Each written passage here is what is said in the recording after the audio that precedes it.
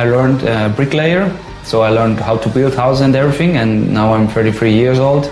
Didn't work for 10 years, but it's nice to do it again. Hey podcast listener, you're listening to the Semi-Pro Cycling Podcast, the weekly podcast where we discuss all the issues that cyclists talk about. Whether you're out training, commuting, or just riding around, sit down and listen in, because we're about to begin. I got something to say, man.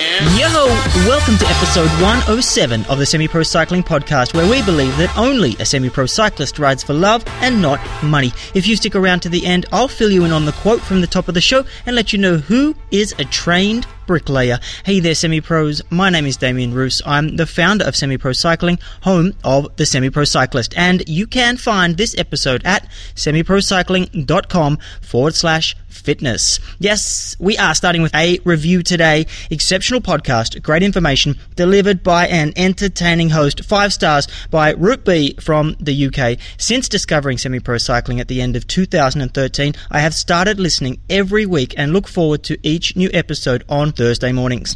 Damien keeps up with the latest information from the cycling and sports science world and delivers the snippets each week to his listeners. There are also great guests on each show, including pro cyclists, top coaches, and researchers from sports science. Each episode has its own webpage with links and references so you can further explore topics. Highly recommended spending 30 minutes of your week listening to these podcasts. A very good show. Thank you very much, Rupert, for taking the time out to do that. I appreciate any busy person that takes time out to write a review. It really, really does mean a lot to me. And a reminder to you that if you do like the show, I would love it if you took some time out to write a review on either Stitcher or iTunes, because 5 stars makes me think.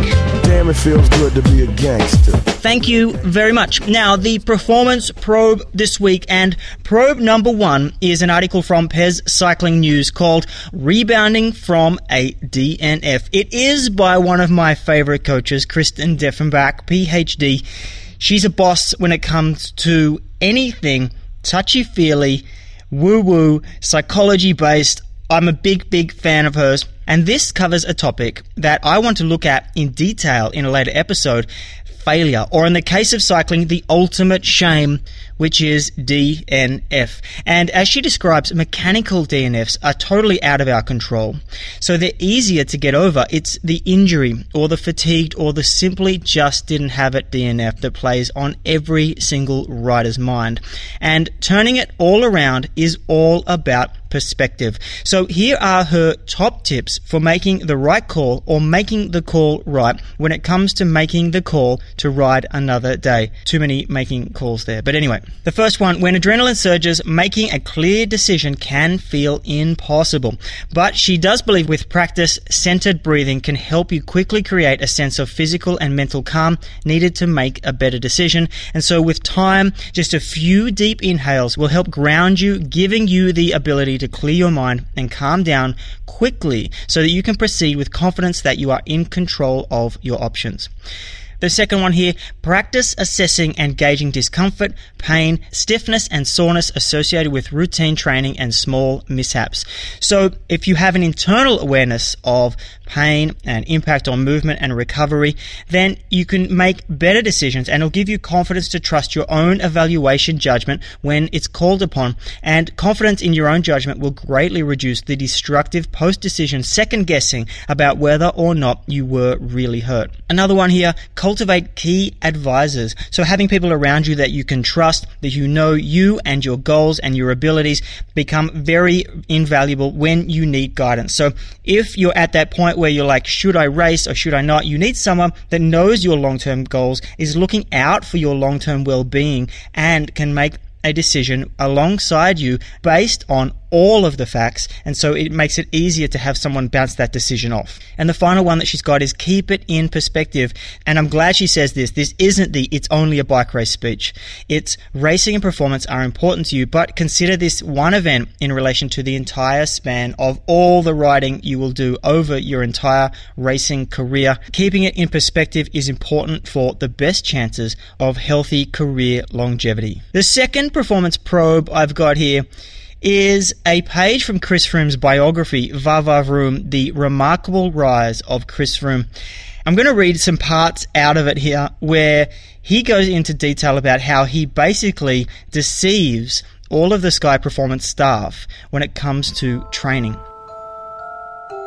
Richie and I both struggle when we are told to take it easy. We want to be out there training. Work gives us the reassurance we need.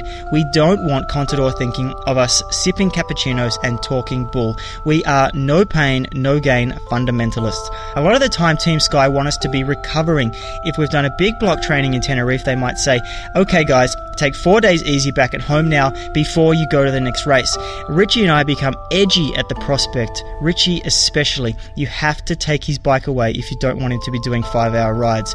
God, 4 days, we're going to get fat in 4 days, we're going to put on a kilo, it's better if we train. We can't train though, otherwise they'll see that we have been training, so we have found a way to get past our power meters. If we're supposed to do an hour, we'll probably do an hour and a half on the power meter, then disable it so it switches off and only shows that we've done an hour and a half. Meanwhile, the two of us will go on and do more training. We might carry on for another 4 hours. It's a really interesting insight into not only Froome, but Richie Porte as well, when you consider they have all of this talent that's guiding them and all of this technology that's part of it, yet they still have the ability to turn off a power meter to give false training stress readings when it comes to their overall stress, because they don't believe that they can do it any other way but their way. And I don't know, this to me as a coach sounds like an absolute nightmare, but as far as the riding goes, it would be really hard not to get into an overtrained state with this and not be able to accurately predict the numbers. So I don't know if anyone from Sky has actually read this, because it exposes their entire system. And in some senses, I would have to think this would have to be reined in, or it's just total bullshit and not to take it seriously at all. I'm probably not going to take it seriously at all, but it does get me thinking about how easily it is to manipulate the data, even at the top level, when you're talking small percentages and recovery makes all the difference when it comes to your performance. Froome thinks otherwise and so acts otherwise, and obviously something's working, but is it a long-term strategy that's going to work for him? I would love to know the inside story on this topic. Alrighty then, let's get down to the nuts and bolts, and this week, fitness versus endurance. So when it comes to building your chronic training load, your long-term stress, the composition of that load is very important. And because we're endurance athletes, finding the right balance between endurance and other types of fitness are central to our performance. Today's episode is going to use some basic physiology to explain the difference between fitness and endurance, and also why one should always precede the other. Also, why are they not one and the same thing, and how to measure them. It's based off a talk by PB Science called Aerobic Decoupling or Cardiac Drift, the difference between fitness and endurance. And the first question asked was, what does fitness mean to you? So if you have a think about this question, what does fitness mean to you? Everyone's answer is going to be different. As an example, for me, it's feeling a certain way, doing a certain ride well, being able to handle training stress well amongst my other responsibilities in life. And a definition that was mentioned in the talk, which I really like, is fitness is delivering the pain myself rather than the session doing it for you. I think every cyclist can associate with those words. When you are fit, you feel like you're on top of everything and you can dish it out when you want. So let's move into some definitions now. Firstly, the definition of aerobic fitness, and it's defined as a high rate of energy transfer using the aerobic metabolism, and it's classically measured by VO2 max. The classical view on endurance is being able to sustain a percentage of your VO2 max. In terms of lab measurements, it's about sustaining a high lactic threshold, and it really boils down to the ability to exercise at a high percentage of VO2 max without accumulating blood lactate. When we do look at this view of blood lactate, which has been around a long time. So 4 millimoles is the gauge of lactate threshold, functional threshold power, the 60-minute critical power. That's kind of the gauge that we're looking at, because anything above that releases more lactate into the system, and that's when you start fatiguing. Or this has been the traditional view of lactate.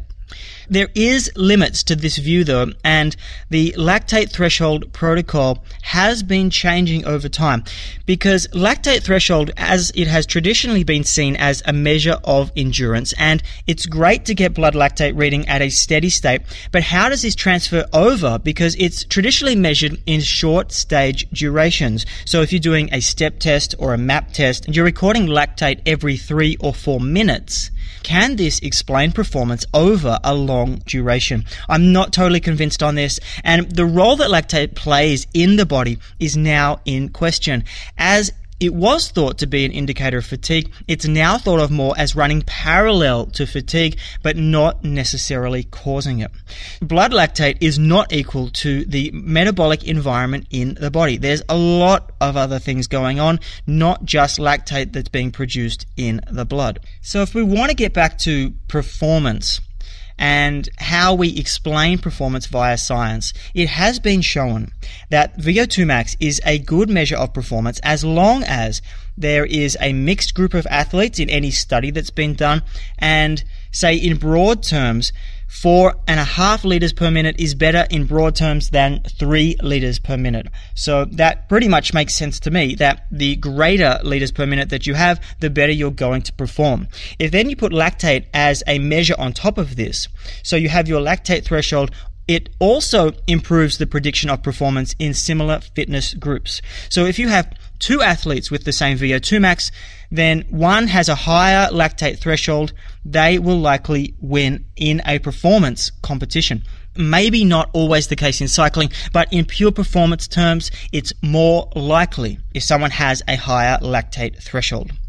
So what controls VO2 max then, and what are we training for in sessions that are focused on training VO2 max? It's the cardiovascular system, which is taking oxygen in and delivering it to the muscles. So things that are important here in this central system are stroke volume, heart rate, blood flow, and oxygen carriage. This is one central system, and this is the aerobic system. But what controls lactate threshold is a peripheral system, which is taking oxygen from the blood and using it in the muscle. So muscle fiber type and mitochondria is important, which the main job of mitochondria, if you don't know, is energy conversion. So mitochondria oxidize glucose to produce energy that the cell can use. And then this process is called cellular respiration, which makes ATP, which is a molecule that the cell can use as a source of energy. Also, aerobic enzymes and fuel utilization controls your lactate threshold. So thinking about this process simply, we breathe in air, then this moves into our lungs where it's transferred to the blood, and then it moves to the heart to be pumped out to the muscle, and finally inside the muscle, the mitochondria takes the oxygen and uses it to produce energy. So again, thinking about this as 2 systems, the VO2 max, which measures your central ability, and then your lactate system, which measures your peripheral ability. I like to think of these as the floor and the ceiling. So the floor is the lactate threshold or functional threshold power, and the ceiling is the VO2 max. And this way of thinking it becomes important when you're looking at what to train and when. So the physiological factors explaining endurance performance as a whole, the talk goes into the Ed Coyle model, and I have broken this model down before. Ed Coyle is a very famous physiologist. Probably the most famous study he did was on a cyclist called Lance Armstrong, but he has done a lot of work in trying to model performance for cyclists as well as other endurance sports. So he believes that performance is velocity at power. So we measure it in power in cycling, and he's broken it down into, say, VO2 max and the ability to sustain a high percentage of it. Also, anaerobic potential. Going above a sustainable power, your FTP, for example, by using energy that doesn't come from oxygen use. This is where you don't have much of this energy in there because it's not being regenerated through oxygen that's being breathed in. And because of this, there is a limited supply of it. And a quick reminder about energy expenditure, that at lactate threshold, the aerobic process is oxygen and the anaerobic process is when we are producing lactic acid. And these processes alone don't explain the difference between performance though. They are not so closely linked to performance as we once thought, and there is a missing component. So the missing component of the performance model is mechanical efficiency. It's also known as economy, but it's the amount of oxygen you require to develop 1 watt of work. So two riders may produce the same amount of power, but one might use less oxygen to produce those watts. So this is why it is so important to train with cadence, to try and increase your efficiency. This is done at the same time that you're doing endurance in your base training. Mechanical efficiency is all about holding off fatigue for as long as possible. Because if we look at what endurance is, it's basically building fatigue tolerance. And as an example of this, I always prescribe a minimum of 2 hours of endurance work because time is the biggest factor in producing fatigue at that level. And this is for 3 reasons. Because your body produces heat, there is fuel utilization and supply, and muscle fiber recruitment reduces as the energy is used up in the muscles. So all of these change over time and don't stay constant. So this is part of what you're training when you're training endurance. So time becomes the challenge to any steady state output. And riding at FTP is easy for anybody for a set amount of time, depending on how well trained you are, but it gets increasingly harder over time. If we extend that time at FTP, we lower muscle energy stores, we produce heat, and we decrease water stores. So this is exactly what we're trying to train when we're looking at endurance. One question that comes up during a season is, when do I transfer from base to build, and how do I know when to do it? Because it's not just about putting training down, doing it, and then getting to a certain point. As we all know, things get in the way of doing the ideal plan that was probably set down at the start of the season, and you need to readjust and adapt for any changes that are happening, and make sure that you're getting that base in. But what base is sufficient enough? When thinking about what to work on next, there's a heuristic that I use, and I call it the 15% rule, and that says that your FTP or lactate threshold when trained is around 15% lower than your VO2 max power. So this gives you a quick indicator of what to work on next. There's definitely more technical ways to do this, and I'm working on something right now that's part of a much bigger benchmarking system, but I'm holding on to that info for the moment because I want to perfect that. It may show up in a podcast in the future. The idea gives you a better gauge over time and you know where you're at. There is one way that I have measured it before and I do still use now. I'm just incorporating it into a different style of system, is aerobic decoupling. And it works well with time and intensity because it is intrinsically linked to time. As a reminder, aerobic decoupling over time is when at a consistent power, heart rate will increase, or at a consistent heart rate, power will decrease. So calculating the extent of decoupling, you're looking at the percentage change between the ratio of power to heart rate in the first half of the workout and the percentage change in the ratio of power to heart rate in the second half of the workout, and simply comparing them to get that change. So what I work off is 5%. I will look at a steady zone 2 ride, and I look at the point that the aerobic decoupling percentage increases above 5%. Then I know the endurance of the rider only goes to that certain point, whether that's 2 hours, 3 hours, or 4 hours, whatever it may be.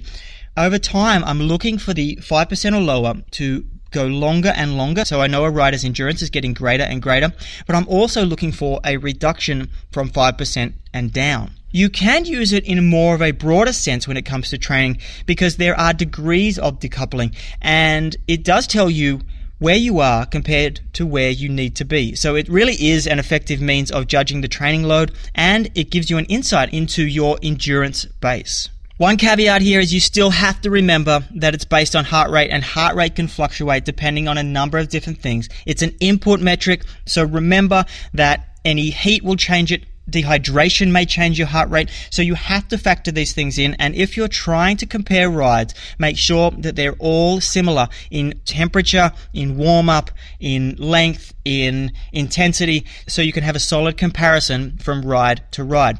But if we're talking about looking at the degrees of decoupling, we can sort of get a sense of how hard training is and how someone is adapting to it. And moderate decoupling is where you want to sit someone if you're trying to stress their system.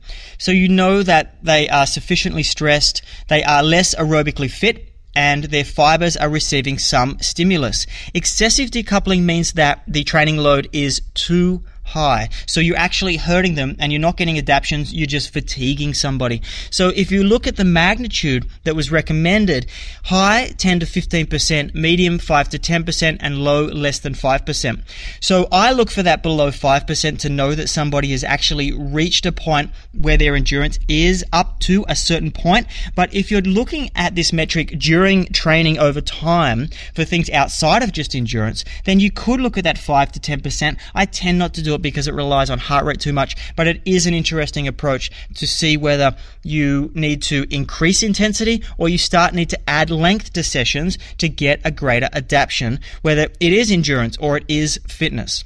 This has hopefully shown you how fitness is not equal to endurance. Fitness allows you to work at higher power outputs, while endurance allows you to sustain higher power outputs. So this explains why in training you need layering and why periodization is a great way of moving from stage to stage as your fitness increases at different levels. You lift your power and then you build time at that power, and then you go and then you lift your power again and then build time at that power again until you can't do it anymore. So the tech hacks and products section this week, and there's been some pretty big power meter news this week, and any power meter news is big news in the semi-pro world as far as I'm concerned. So by now you would have heard of the Watt team and their $499 power meter, the Power Beat, which by the way may not be the final price. It could be less. But the quick facts about this power meter: self-installed, which means you glue it on yourself. It covers left and right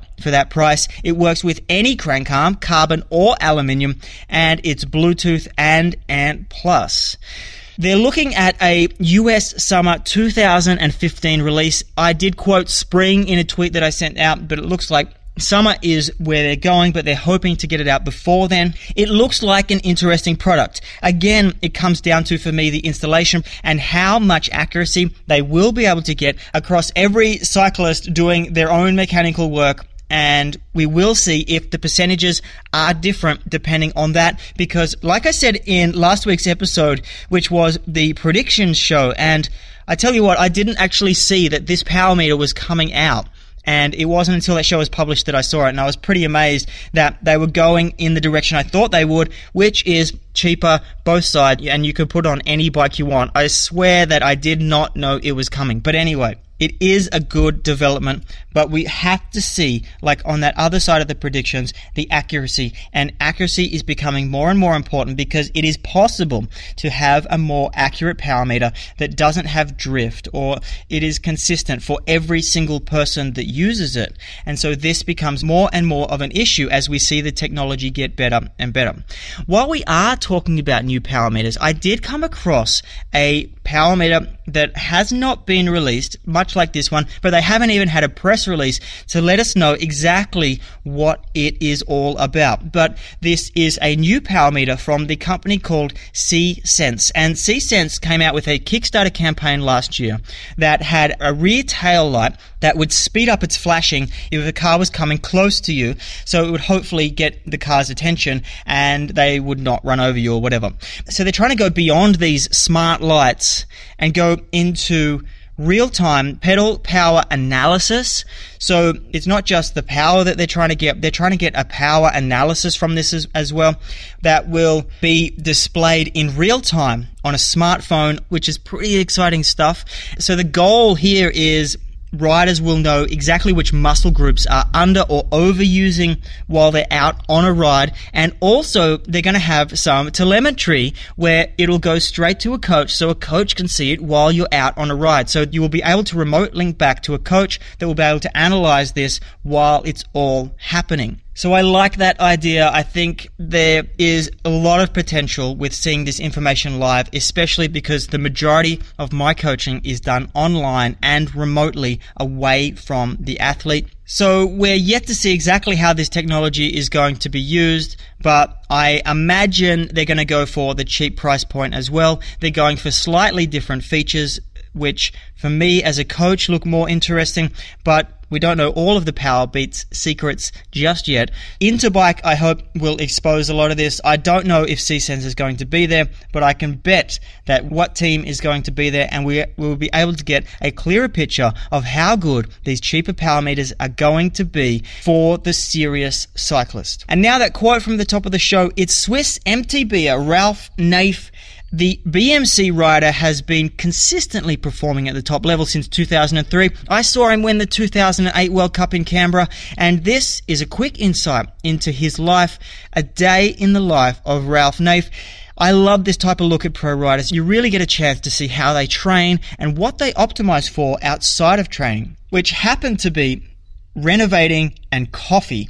But there's also a big element here of his family. He's got 3 kids and he's married, and he says that he stays at home as much as possible, sacrificing better training venues in the mountains because he wants to spend time with his family. And this is a really important point. What on the surface looks like a sacrifice that you make in your training, but really gives you focus and peace of mind in your life. I think it's a better way to frame your training regarding everyone involved in your success rather than seeing everything as an obstacle to performing at your best. So for example, an active recovery day may be better spent with family than riding. It puts money in the relationship bank, and it gives you the freedom to train harder on the days that count. Anyway, the reason that there's a mountain biker on the show is because the World Champs are starting very soon in Lillehammer, Norway. I'm keen to see whether Nino Schurter can defend his title in the XCO, and another reason that I love cycling is the World Champs. One day, one race.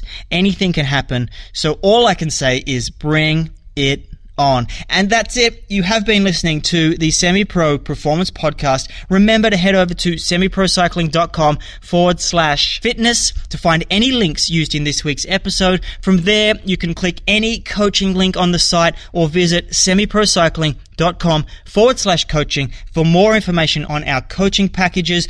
Until next week, get on your bike and enjoy the Pain Cave or the Hurt Box, whichever one you're into.